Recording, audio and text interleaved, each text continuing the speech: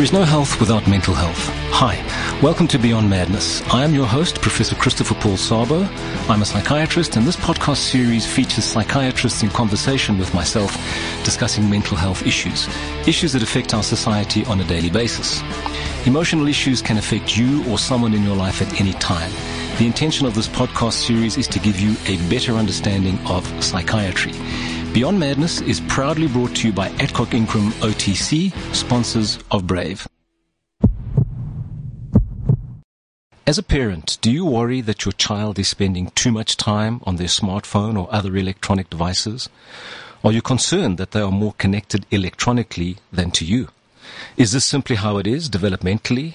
And are any concerns about the potential or actual negative impacts of too much screen time just mainstream media hype and fear-mongering?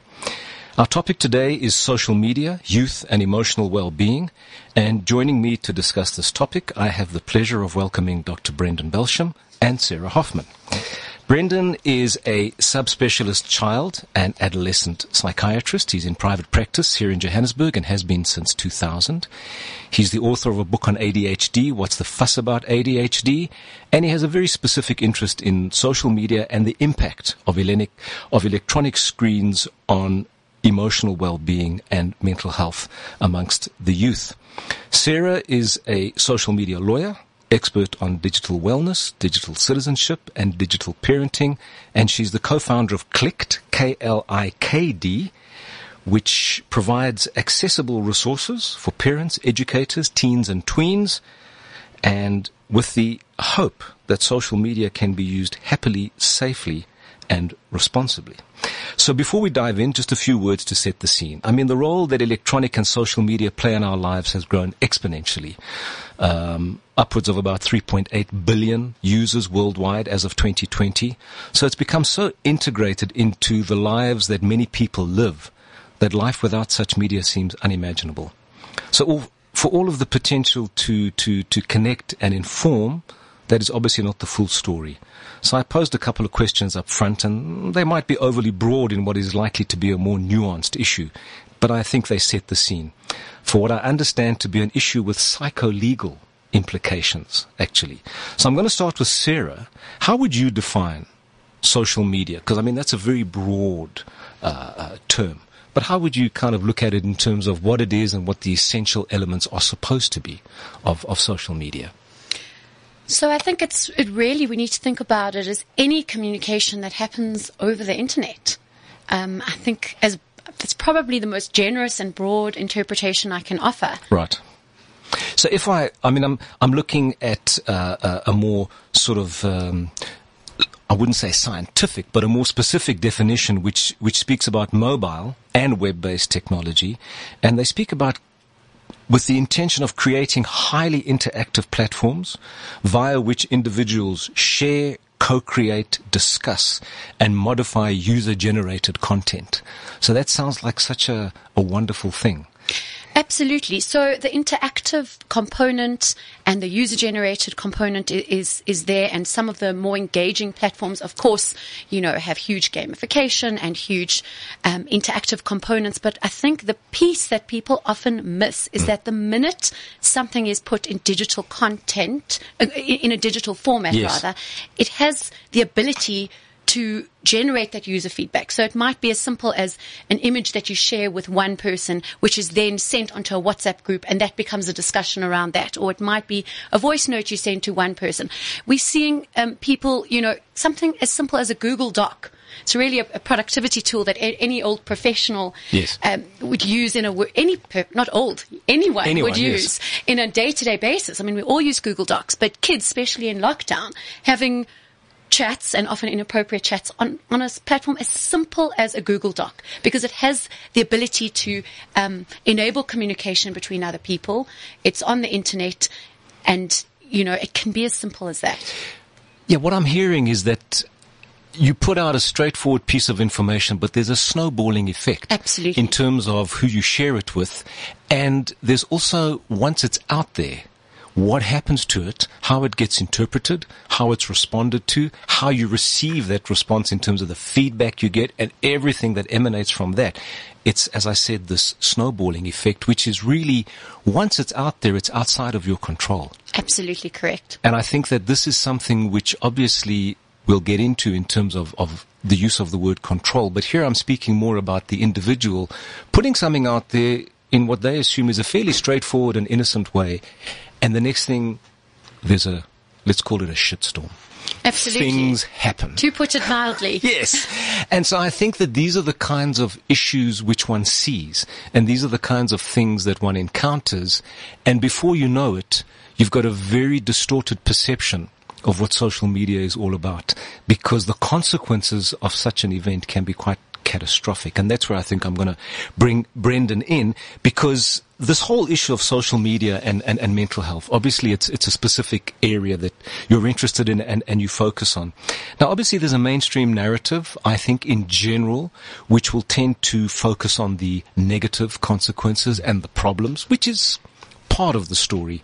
Then you go into the scientific community, which is really researching risks and benefits, and it seems to be more nuanced, where there's no clear cut, it's all good or all bad. And I think as psychiatrists, we certainly tend to move away from all or nothing kind of reasoning. So I don't think it's a cut and dried issue. What are your thoughts, Brendan? Absolutely agree with that, Christopher. It's not a cut and dried issue. And we saw it acutely during the COVID pandemic, where social media came to the rescue for many people, right, and the internet in general. Right. And just in terms of peer connectivity, if you think about the adolescent age group, for example, whose whole raison d'etre is right, to be connected to their peers, they were suddenly taken away from them in one foul swoop. And they needed a way to connect with their peers, to forge relationships, to maintain relationships, to assuage loneliness. And that, of course, brought it into sharp focus. But in general, I think it's important for us to think about the benefits of social media. Yeah. And if it's used wisely, yeah, and with appropriate education, and that education has to start with parents, which I'm sure we'll get into in yes, due course. It's a tool for good, as in so much else in our daily lives. And I think that's important, because really what we're coming back to, and it seems like every podcast I use the word balance, but I think that's really, health and balance are so, inexorably linked that you just cannot mention the one without the other. But I want to now sort of drill down into some of the specific issues. And for me, the most obvious one is bullying. Bullying is like such a major concern that one has. I mean, bullying is as old as the hills. But I think that in the old school environment where you'd get pushed around on the playground, it was more direct and you could see exactly who your foe was and it would be dealt with. Now we're moving in a completely different milieu. So Sarah, you're a lawyer, and what are your thoughts on that? What's your experience? So absolutely correct. I mean, bullying's always been around, but it's exacerbated 1,000-fold in this digital age, largely because it's much easier, for reasons Brendan was touching on, to say things behind the comfort of a screen that you wouldn't necessarily say face to face. It's also exacerbated because it's round the clock. Right. It's kids are not getting bullied at school and having a reprieve at home. It's happening, and statistics show that actually the majority of cyberbullying happens in the bedroom, at night, when kids are bored. We actually call it at Click the fatal foursome: bedroom, boredom, nighttime, and COVID, because that's when we saw some of the absolute worst content. And the other reason is some of the platforms enable anonymity. So again, saying horrific things much, much easier, whether it's actually platforms that encourage you to say things under an anonymous profile, or you simply creating an anonymous profile. Right. These kind of mechanisms facilitate far worse content than, you might say face to face to somebody. So tell me, are you able to be more specific in terms of which these platforms are? Because I know like these sort of obvious ones, Twitter, Instagram, sure. So etc. there's a whole suite of platforms that are actually designed to encourage anonymous communication. So Omegle, for example, their byline is talk talk to strangers. Wow. There are loads. There's Kik, there's QMe, which is I say unproudly South African product because it is created by a South African person. There's Yik Yak, there's something called Sarara. There's always going to be new ones. But what we really need to understand, and what I always say to parents, when we speak to parents about managing their kids on social media, it's not necessarily about understanding every mechanic and every parental control, every setting. It's really understanding the basics and the principles and knowing how to have those tough conversations with your children before they happen, before things go down. So, I mean, this raises the question for me and obviously for parents to have red flags in terms of, so those are the sites that are potentially problematic. That's the app that my child should not have on their phone. So absolutely that helps. Yeah. But, bullying can happen in a comment under a YouTube video. Bullying, we're seeing the worst bullying in class WhatsApp groups. Right. Bullying can happen, as I said, on a simple Google Doc. So it's not, yes, there's some platforms that are more prone to it and encourage it more, but it's prolific, and it's really about what to look out for, the type of content to look out for. Yeah. It's about kids recognizing what is bad content, what makes me feel bad. And it's about kids and parents really at the nub of it all is having those conversations on an ongoing basis. So when either you are the recipient of bullying or somebody else is being bullied, kids speak to someone that they trust. And another big part of it is that ability to be an upstander. When you're seeing somebody else being bullied, right, go and tell somebody, put an end to it if you can. So before I bring Brendan in there, I mean, what it's sounding like to me is that we're looking at threat mitigation if we understand where the problematic apps might be, but that's not the final or full solution.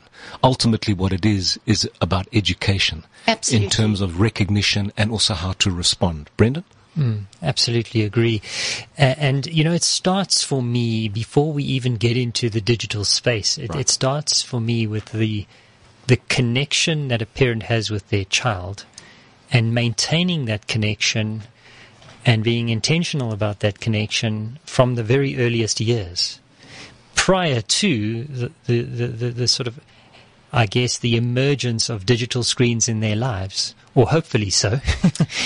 These days, children get onto screens really young, don't they? Which is a whole problem in itself. But what I mean is, if there's a good, strong connection between a parent and a child, then the issues of life, whichever they might be, including this one, kind of get absorbed into the conversation timeously, and these threats can be, in many respects, averted and dealt with by virtue of the strength of that connection between the parent and child. Well, I think what's important here is that we're sort of using social media as a vehicle. But what we're ultimately coming to is what is the underlying foundational relationship that exists between a parent and a child that enables a child to go to a parent and say, hey, this is what's happening. What do you think? Or for a parent to check in with a child and say, what's going on here? Or what's happening there? And so I think that parenting starts, well, for me, parenting starts in the womb. Sure. Actually, it's critical. You don't start parenting when there's a problem, but often it's when there is a problem that you become aware of the parenting issues, and then you have to not so much undo but chart a different path forward as part of the solution. And I think that you, as a child and adolescent psychiatrist, and obviously I've got a background in adolescent psychiatry for many years at Tara, but I mean, would you echo that, or how would you see it, Brendan? Absolutely agreed. It does start in the womb, and that's why the strength of that attachment bond between a child and their parent is so foundational in terms of dealing with the issues of everyday life. I mean, maybe we'll get into this, but you can get into it right now. There are different theories about how soon a child should have a smartphone. Right, I think it's a very important question. Now, interestingly, if you look at the pioneers of tech, the likes of Steve Jobs and the like, they were very conservative parents when it came to digital technology. I mean, Steve Jobs' kids only got cell phones when they were 14. Mm-hmm. Some of them sent their kids to Silicon Valley people, sent their kids to tech-free schools. Why? Because they know just how potentially addictive and dangerous the electronic world is for children. They selling it and making a profit out of it. Yes. But when it comes to their own children, they're aware of the risks. So, yeah. There was a Netflix documentary on Facebook, as I recall. Can't remember. Social Dilemma.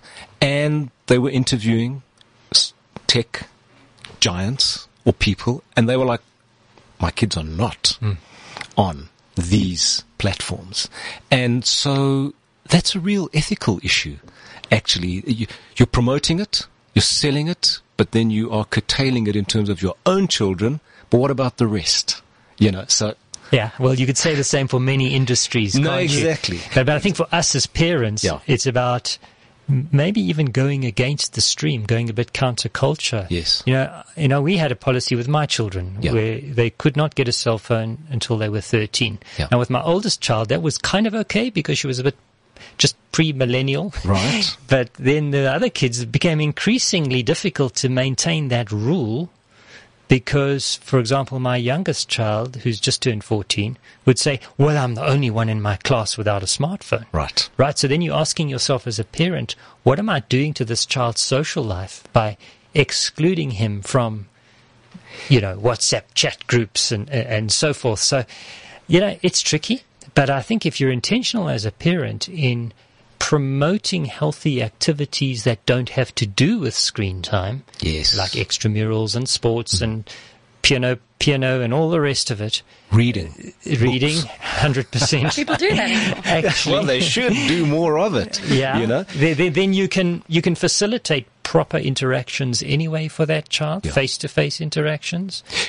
But I think that what we are saying is that how you socialize starts very young, so that if social media becomes a necessary component, it's slotted in a specific way, and it's just seen for what it is, which is a useful adjunct to what I ordinarily do, which has got a spectrum of other activities. So we're going again back to good old balance at the end of the day. Yeah. So just in answer to your question about how old, Sarah, what does Clicked recommend, for example, without being dogmatic about it? If we got a rand for every time we were asked that question, and it is, I wish there was one age, one button we could click to make sure our children were safe online, but unfortunately it's just so nuanced. Right. And there is no right age. I mean, I think the age restriction on the majority of apps is 13, and in an ideal world, in a world where kids didn't need to be online to have their lessons or be part of the class WhatsApp group, I would absolutely delay as much as possible. But we also have to be real. And so it's really about fostering connection, putting healthy boundaries in place. And it's not something we can't expect our children, knowing what we know about digital technology and the creators of technology and seeing things like the Social Dilemma. We cannot give our children a device and expect them not to mess up. We as parents don't have role models that grew up in this age. So now we're all having to recalibrate. And I love when we give a lot of presentations to schools and professionals, and I often start saying, when Steve Jobs got up on the stage, he used to have these very theatrical introductions every time Apple launched a new product. And when he introduced the first iPhone, he introduced it as an iPod that can make calls. Steve Jobs himself never imagined that we would be living in this world where this little tyrant in our pocket was something that controlled everything from our online payments, our banking, our grocery bills, our children's class, our children's learning. It's literally become a console for running our entire lives. And so where we are now, having kind of been immersed into this, not actually signing up for it, we have to take a step back and recalibrate. But I am diverging from your question, which is the age. So the age, really, I think it's when your child is ready. And what does ready mean? Is your child able to be responsible? Can they get up in the morning and make their own bed? Can they, follow instructions? Are they able to still socialize at the dinner table? Are they able to respond to healthy boundaries? Can you sit and have a conversation about what can go wrong? Are they still, having all the other healthy components of their day that are required developmentally? Yes. And I think it's got to be a graded approach. We don't give them a device and say, have fun, see you when you're 18. Right. It's a slowly, approach. One of the guidelines we give parents, for example, is we recommend no more than 3 apps at any stage. Because we think it's too much for that developing brain to handle. Right. things like when you join a WhatsApp group for 2 weeks, perhaps just observe. Just observe. Don't say anything. Just observe. Is anything bad going down? Check in with your child. Unfortunately, and this is, I think, where parents really struggle, because you kind of want that screen often to be the babysitter. We need time out. Well, sometimes. That's a real issue. That's a real issue. Actually. But when it comes to social media, right, when our children are not just passive recipients of the content, when they're starting to be active participants, right, we can't just hand it over, and we have to play a role. And that's where parents who are already stretched to the max are really having a hard time. Well, I think that just coming back to the conversation we've been having, I think values are very important, so that in a sense your children are schooled in a value system where at some level they themselves have a critical view of social media. So it's not so much about me, the parent, imposing upon you. It's about conversations we've been having such that the child moving into adolescence actually has their own awareness of what the limits and the benefits are and how they should and shouldn't use it. And so for me, that's a very important aspect of parenting, but it requires time and it requires conversation. And you can't outsource parenting to anyone. You have to be that person. And what is your value system? Brendan, I mean, you work with families a lot. And that's why, again, it comes back to delaying the introduction of the digital world as late as possible, because it allows the foundation of proper socialization and conscience, even if you like, Yes.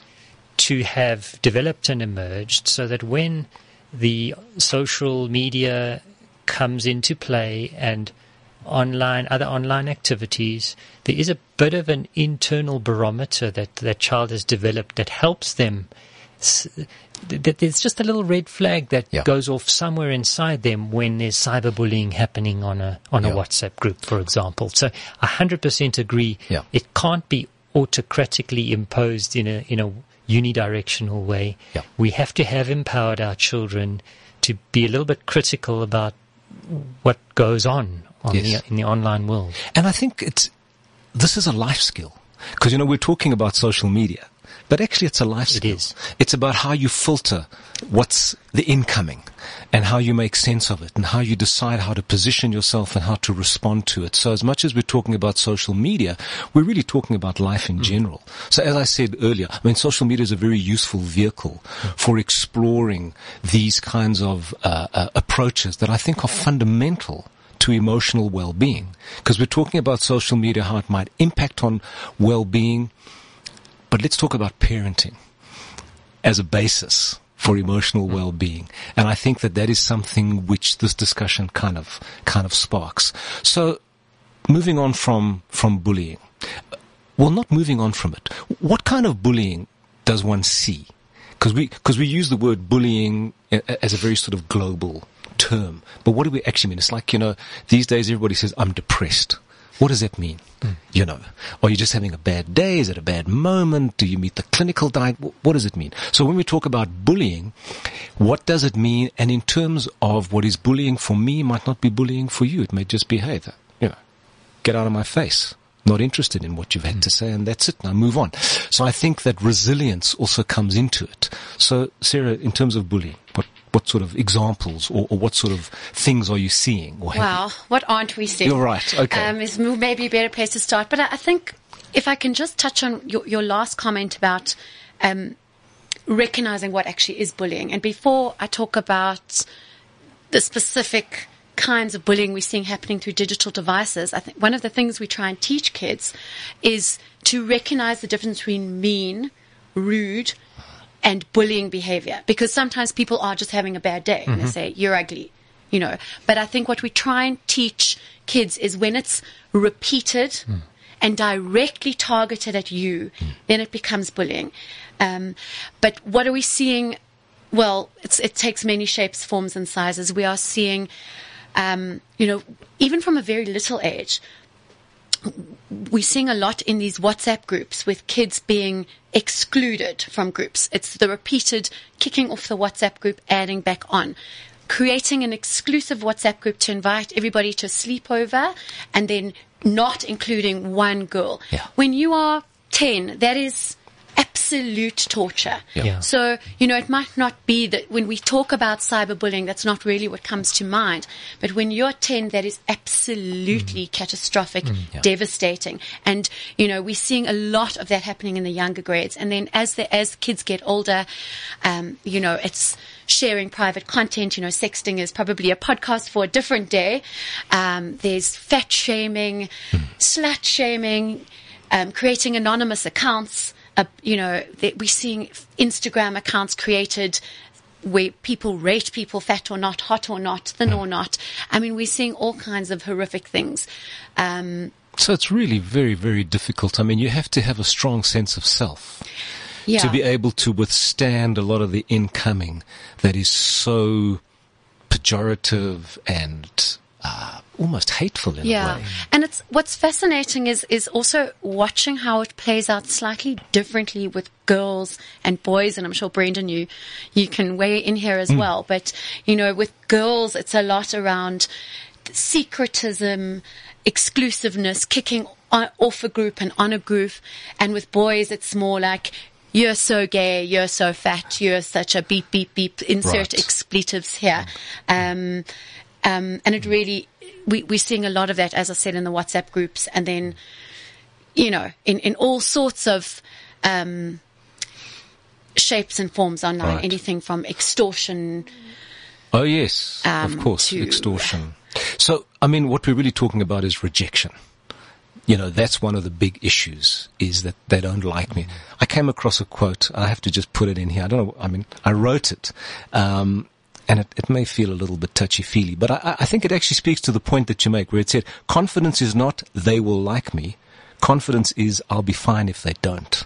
Absolutely. And I thought to myself, I'll note that, because I think it may have relevance somewhere along the line. Brendan, your thoughts on self-esteem and having self-esteem and how that enables you to withstand. Yeah. Well, you see, I'm going to come at that question slightly differently, in the sense that there's quite a lot of evidence in the literature that those with mental illness, including adolescents, such as depression, for example, are more likely to be cyberbullied, for example, and more likely to have negative outcomes from cyberbullying. And that then begs the question about resilience. Yes. Is to say, for example, we know that in individuals with depression, there's this negative attributional bias where they tend to see fairly neutral cues, and this is even in face-to-face interactions. Yes. They interpret them more negatively. Rejection sensitivity is a known psychological trait in those with depression. So the question is, are they more impacted by cyberbullying because they set up in such a way as to be more vulnerable? Or are they somehow being more targeted than those without mental illness? Or are they actually on social media more as a substitute for loneliness in the face-to-face arena? There are lots of different theories about why that might be. But it does speak to the question of resilience. Yes. And healthy self-esteem that kind of needs to be there at baseline to withstand the pressure, even as adults. I mean, we can sometimes interpret a WhatsApp message incorrectly because we don't have the context of facial expression, tone of voice. In which case you would then send back a message that says, please clarify. Exactly. With an emoji. With an emoji, yes. Question mark. Or that face with the hand. Or if you don't respond to a message, or someone doesn't respond to yours, what do you think in that moment? Do you assume the worst? They hate me. Right. I've obviously offended them. I wonder what I've done. Correct. Or do you just come up with a slightly maybe more rational explanation, or maybe they're having dinner? They're busy. Exactly. They're busy. Or they didn't feel the need to respond because it was maybe self-explanatory. But I think just to your point, I mean, it should be noted again from the literature that 97% of folk with mental illness use social media. So certainly as psychiatrists, we have to be very conscious of the fact that our patients are actively engaged in using social media to share experiences, seek information, sometimes to look for support, support? So we'll come to that, because I have a specific set of questions that I really wanted to address in terms of those who suffer from mental illness using social media. But just coming back to some of the issues, we've spoken about bullying, but I want to speak about posting. The stuff that you put out there, and what the risks are, and how you make yourself vulnerable. And of course we get into this issue of photographs. I mean, I look at certain profiles that I come across and I think, wow, what are you doing? What message are you trying to send? What is going on with you? And that's just in a profile, never mind what they might send out otherwise. And so I'm always very sensitive around that. So, what is your experience of what patients, Brendan, and what people in general, Sarah, are actually doing in terms of their posting? And, what are the consequences? Oh, so much to say. So, I think, it goes without saying, we live in this culture where if it didn't happen, if it's not on social media, it didn't happen. Right. And, that's not particular to kids. We all are guilty of that. I took a picture of us right now in this very studio. Yes, so we've captured it. We've got it, and it did happen, and it's going to be on social media. But I think that, again, this is actually, I come back to, this happened to us, and now we have to recalibrate. And it is a life skill. This is being a responsible digital citizen is a life skill we have to teach our children now. And so, I think we also, what's so important to get people to recognize is what are they hoping for in posting something? Is it that, what are they getting? Is it that affirmation? Is it lots of likes? Is it, everything we put out there, we're putting, there is an exchange of sorts. Right. Right. But and we have to really start to think about our broader digital footprints. Every single thing we post, share, like, even are tagged in, is all forming part of this big puzzle of who we are online. And, we've heard story upon story of how, from a reputational perspective, what we do in one context, what we might do on a weekend when we're with our friends having a glass of wine, nothing to do with our jobs, or maybe nothing to do with our kids' schools, all the dots can be connected in the digital age. So we really have to, once something is on social media, we have to consider a much, much wider audience than, what we originally intended. So now the things we're talking about now, the things you're talking about, that's a fairly mature approach. But we're not talking about individuals who are necessarily fully matured. So the question for me is, what is responsible posting? And I think there we're talking about exactly what you're saying. What am I trying to convey? Also, how might it be received? And how might it be responded to? And how am I going to deal with that? So we're talking like steps and steps and steps ahead, which is, rationally what you'd say, geez, before I put this out there, let me go through the process. Now, I don't know how many people really do that. And certainly when we're talking about our own patients, Brendan, I'm not sure that that's necessarily what happens. What are your thoughts on what responsible posting? Yes, we're dealing with an age group in certainly an adolescent age group whose brains are not fully mature, whose frontal lobes are not properly myelinated, and are thus more impulsive developmentally compared to older individuals. And then on top of that, we're dealing with several conditions in which impulsivity is a major theme. Right. So they tend to do and say things without thinking anyway. Right. I love the little advice that we got in Emma Sadler's book, which advice to children or youngsters say, if what I'm about to send or post, I'll be comfortable to see on a great billboard 500 meters from my house where everyone, including my granny, can see it, then great, go ahead and press send. Right. But if not, sleep on it, think about it, and probably don't send it. And maybe consult with your parents. Yes. I think that how many children are going to do that, though? I know. But the fact of the matter is, I think that, parents should be there as a repository of wisdom. And, I'm going to take what Emma says one step further, because she says not only don't post it, but don't let it exist in digital format whatsoever, right. because Correct. phones get hacked. And what we're seeing now, hacking is one thing, screenshots are another. So it's not just what you post; it could be what you send to one person, what you or it's what you've got on your phone. what you have in your phone gallery, and over and above that, what is also happening a lot now is the screen recording. So a lot of kids. What is that? Well, you know, a lot of phones have an inbuilt screen recorder. So if you want to, for example, record to someone how to download a certain product on your phone, or how to follow a few steps, you can actually, most phones have a recording inbuilt on the screen. You can actually record what your screen is showing. Okay. So a lot of kids, when we talk to kids about sexting, they say, okay, I'm not going to send any photo, but what if we on video call?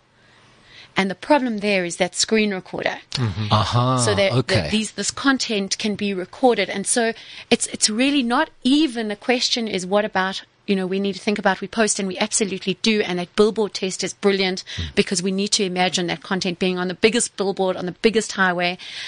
We also talk about the grandma test. If you wouldn't show it to your gran, and when you speak to younger kids, don't post it. But it's actually, you can't even let it exist in digital format whatsoever. I think that's the scary part, is that you might think that what you're doing is completely risk-free, but you're not necessarily fully conscious of just how much risk there is simply by having it on your phone, never mind sending it. So, I mean, that for me is important, Brendan, in terms of, would you want to share it with the world before on a billboard with your gran? I think those are important considerations. But I still come back to, I wonder what Dad would say or Mom would say. What do you think about this? This is what I'm thinking. This is the conversation that's happening.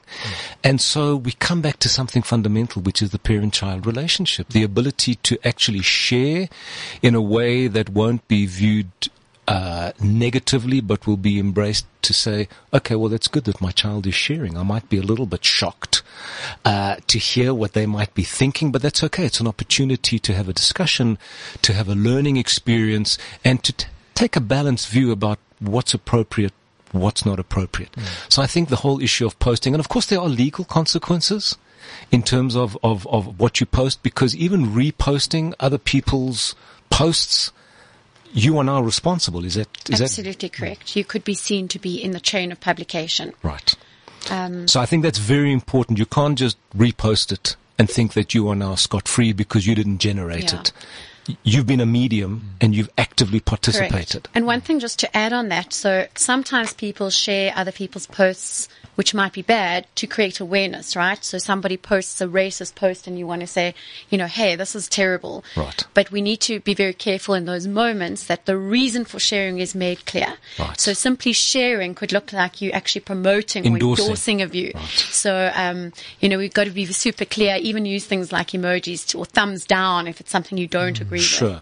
I want to get into the issue of comparison, because I think there are a lot of unrealistic standards which are not necessarily real that go out there. And I think that has often tremendous impact. And I work with young women with eating disorders. And so this has huge impact in terms of how they feel about themselves and what they feel compelled to be in order to be okay. And we come back to the issue of self-esteem. So Brendan, maybe you can just touch on or follow on just thinking about this idea of comparison and realistic standards of who I am versus who they are. And especially pertinent again in this adolescent age group where how you're viewed by your peers is of paramount importance. It's more important than what your parents think of you. It's more important than what your teacher thinks of you. And so presenting a version of yourself to the world that is acceptable and liked becomes so important. And it's one of the main theories as to why excessive time on social media and visiting excessive number of social media sites is associated with poorer outcomes in terms of mental health. Is the so-called social comparison pressure, where you see sanitized, idealized versions of everyone around you, because that's what people do. They put their best selves, the best version of themselves out there on social media. and you think of yourself in those terms, and you struggle to match up. So, what I find interesting about this is that this is not new. We're talking about it within the context of social media. But there was a time when I would give lectures at schools, and schools would say, well, come and talk to our girls about eating disorders. And I would say, well, who am I talking to? The folk who've got it don't believe they have it. Those who don't are saying, what the hell's this got to do with me? So I'm thinking, who am I talking to? Yeah. I need to speak to the parents, who will be the ones who identify and may bring for care on the one hand. But then I thought, okay, let me look at one of the, I wouldn't say the only driver or the major driver, but a significant driver, which was the media in those days. Idealized representations of beauty. So I went into the schools and I would start to talk about media literacy. How do you interpret images that you see, and how do you differentiate yourself from that which is shown, which you know is probably idealized, but that's not necessarily you or who you have to be? And so I think that's what we're really talking about, is media literacy in a sense. Sarah? Yes. I think I would take it even one step further, and I think really what so much of healthy social media use comes down to is strong emotional intelligence. Because, even as adults, we would feel the negative impact of comparing ourselves to others. I can go into LinkedIn and see somebody who's just been promoted and who's just, written a New York Times bestseller and think, oh, why haven't I done that? That's probably the that's probably the equivalent, obviously without the absolute rapid brain development and attachment that's going on in the adolescent years. But, I think what's so important in these teen years is really instilling a sense of recognizing at which point the scrolling through Instagram is actually not enjoyable anymore, and gives you that negative feeling in your stomach, and giving yourself the ability to stop and actually step away, even though it's not designed to easily step away. No, so fact, you're fighting against algorithms that are designed to keep you coming back for more and more and more and more and more. Yep. So for me, really, that self-awareness is pivotal there. But what you're talking about actually is gut instinct. Yep. It's like, hang on a sec, I don't like what I'm feeling. And I think for me that's a red flag. As soon as you don't like what you're feeling, what are you going to do with it? Brendan, what would you say? Agreed. And it's about teaching our children from a young age to be attuned to whatever word we use for it, a yucky feeling or whatever language might be appropriate at a particular developmental stage, and to help people develop a sensitivity to those inner feelings in any domain of life. Absolutely. If someone touches you in a certain way, that's a yucky feeling. Yeah.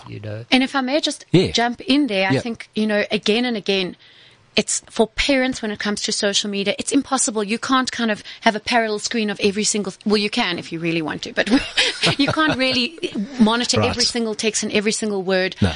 But it's about that constant check-in. Because I think, often our teens don't have the words to say, that didn't make me feel great.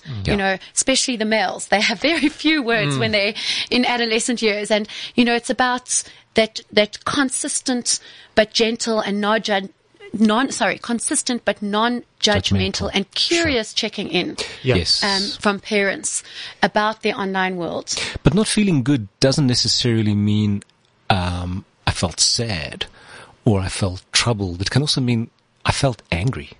I saw that and I thought, I don't like this.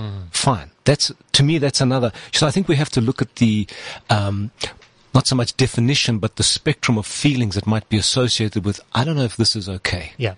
But if I can also add, I think, especially from a parenting perspective, but maybe also for us as adults, we have to create some hard breaks, some rules around how we consume the internet in general. And that's where I think as a parent we need to have, for example, meal times.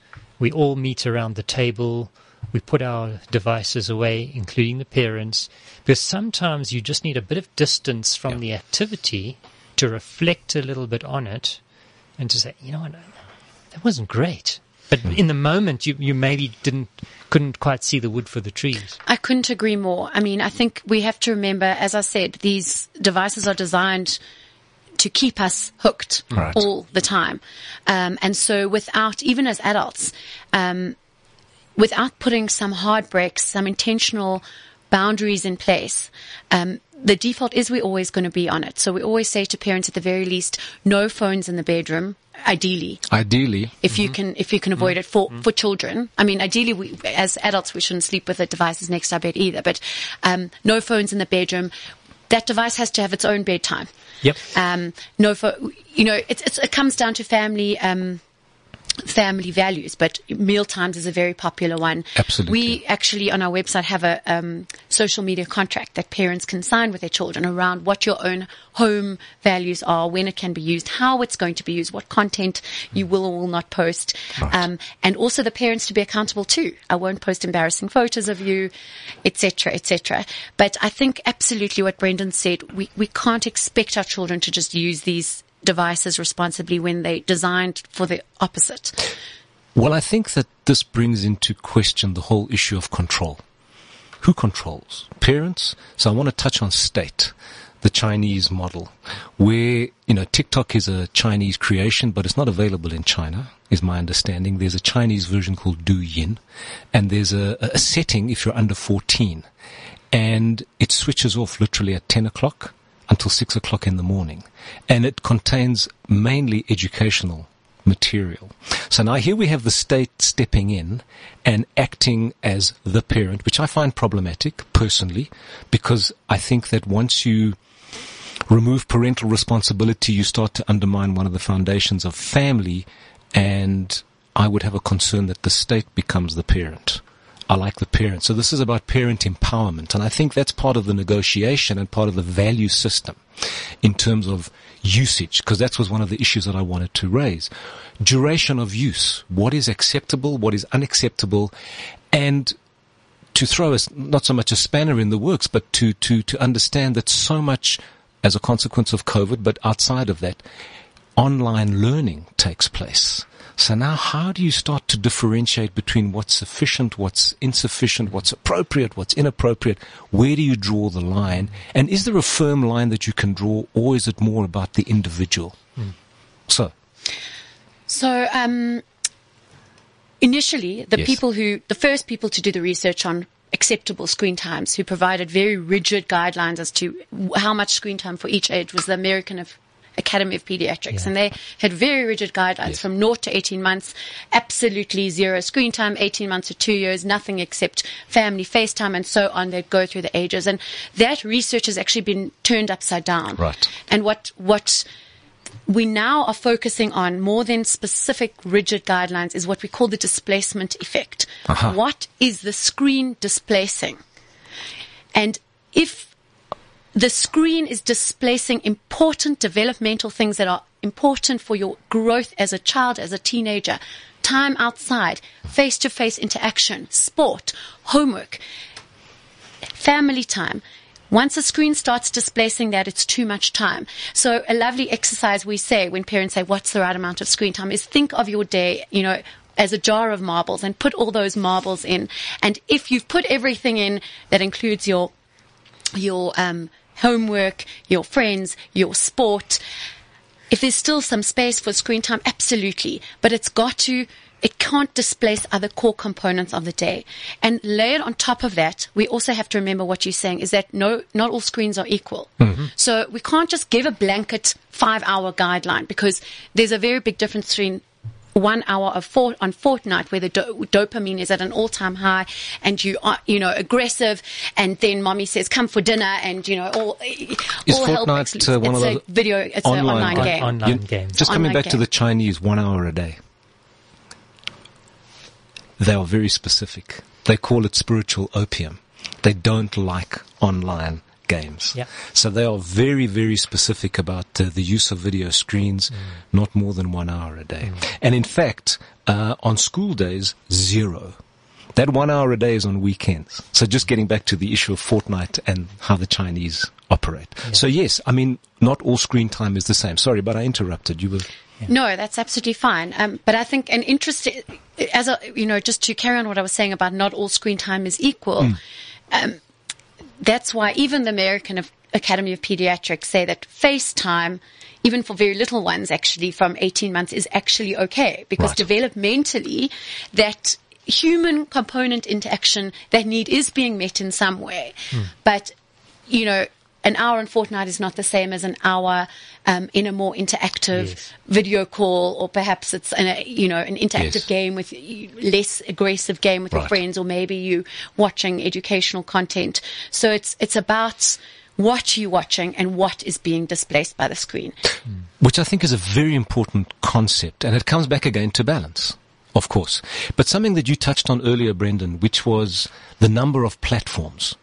Because the more or the greater number of platforms you're accessing, the greater the association, I've understood, between depressive and anxiety symptoms, as much as the extent of usage in terms of hours. Do you want to comment on that? Yeah, it's interesting. This is one study that I looked at, but there are actually three aspects to it. It's the total quantum of hours spent on social media. It's the number of different social media sites that you look at. Right. And it's how many times you actually go on them in the course of a day. So all three of those variables seem to be associated with a greater degree of psychological symptoms, be it depressive symptoms, anxiety symptoms, and different theories as to why that might be. The social comparison pressure, as we spoke about earlier. But also, I love that term, the displacement effect, what I would have thought of as the opportunity cost of being on social media or online, what you're missing out on, especially in younger children, whether that's healthy exercise, face-to-face interaction, reading. Yes, reading. Good old reading. Fresh air. Physical exercise, team sport. These are all critical components of normal youth development. But there's an issue that I wanted to raise, Brendan, specifically in terms of the scientific literature. And I think for the audience, it's important to understand that a lot of these studies that make the associations are what we call cross-sectional studies versus longitudinal. Do you want to just comment on that? Absolutely right. I mean, it's actually a difficult area to study, really. Yes. But it's true. The vast majority of the studies are cross-sectional rather than longitudinal. So if we look at a cohort of teenagers and we see that they are more likely to have social anxiety if they've been on so many sites of social media, how do we tease out causality from that? That's just an association. It's, is it that they're actually on social media because they're socially anxious and they resisting face-to-face social interaction, or is it the other way around? And I think that does require longitudinal studies. There are one or two longitudinal studies that are out there in the literature that do support the association between, for example, cyberbullying. Right. I think one study I looked at kids over a 2-year period of time. Okay. And even at the end point of the study, there did seem to be a causal association between exposure to cyberbullying and the development of severe depressive symptomatology further on down the study. So, but as it stands, the majority of the studies are cross-sectional, which makes it difficult to infer causality. But I want to touch on a concept that you and I spoke about offline, because in some sense this is part of it, how one gets sucked in. And you spoke about digital phenotyping. Do you want to just comment on that a little bit more? Because I find it fascinating, but also scary.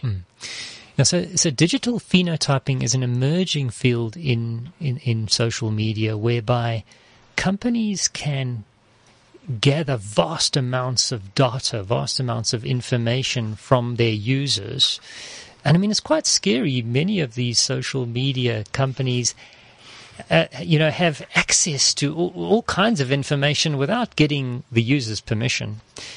Anyway, they can look at this data. They can use complicated algorithms to really develop pattern recognition. So, for example, Twitter can look at conversations and look at the content of those conversations and start to make predictions around the mental health of the person who's using certain words, putting certain phrases together.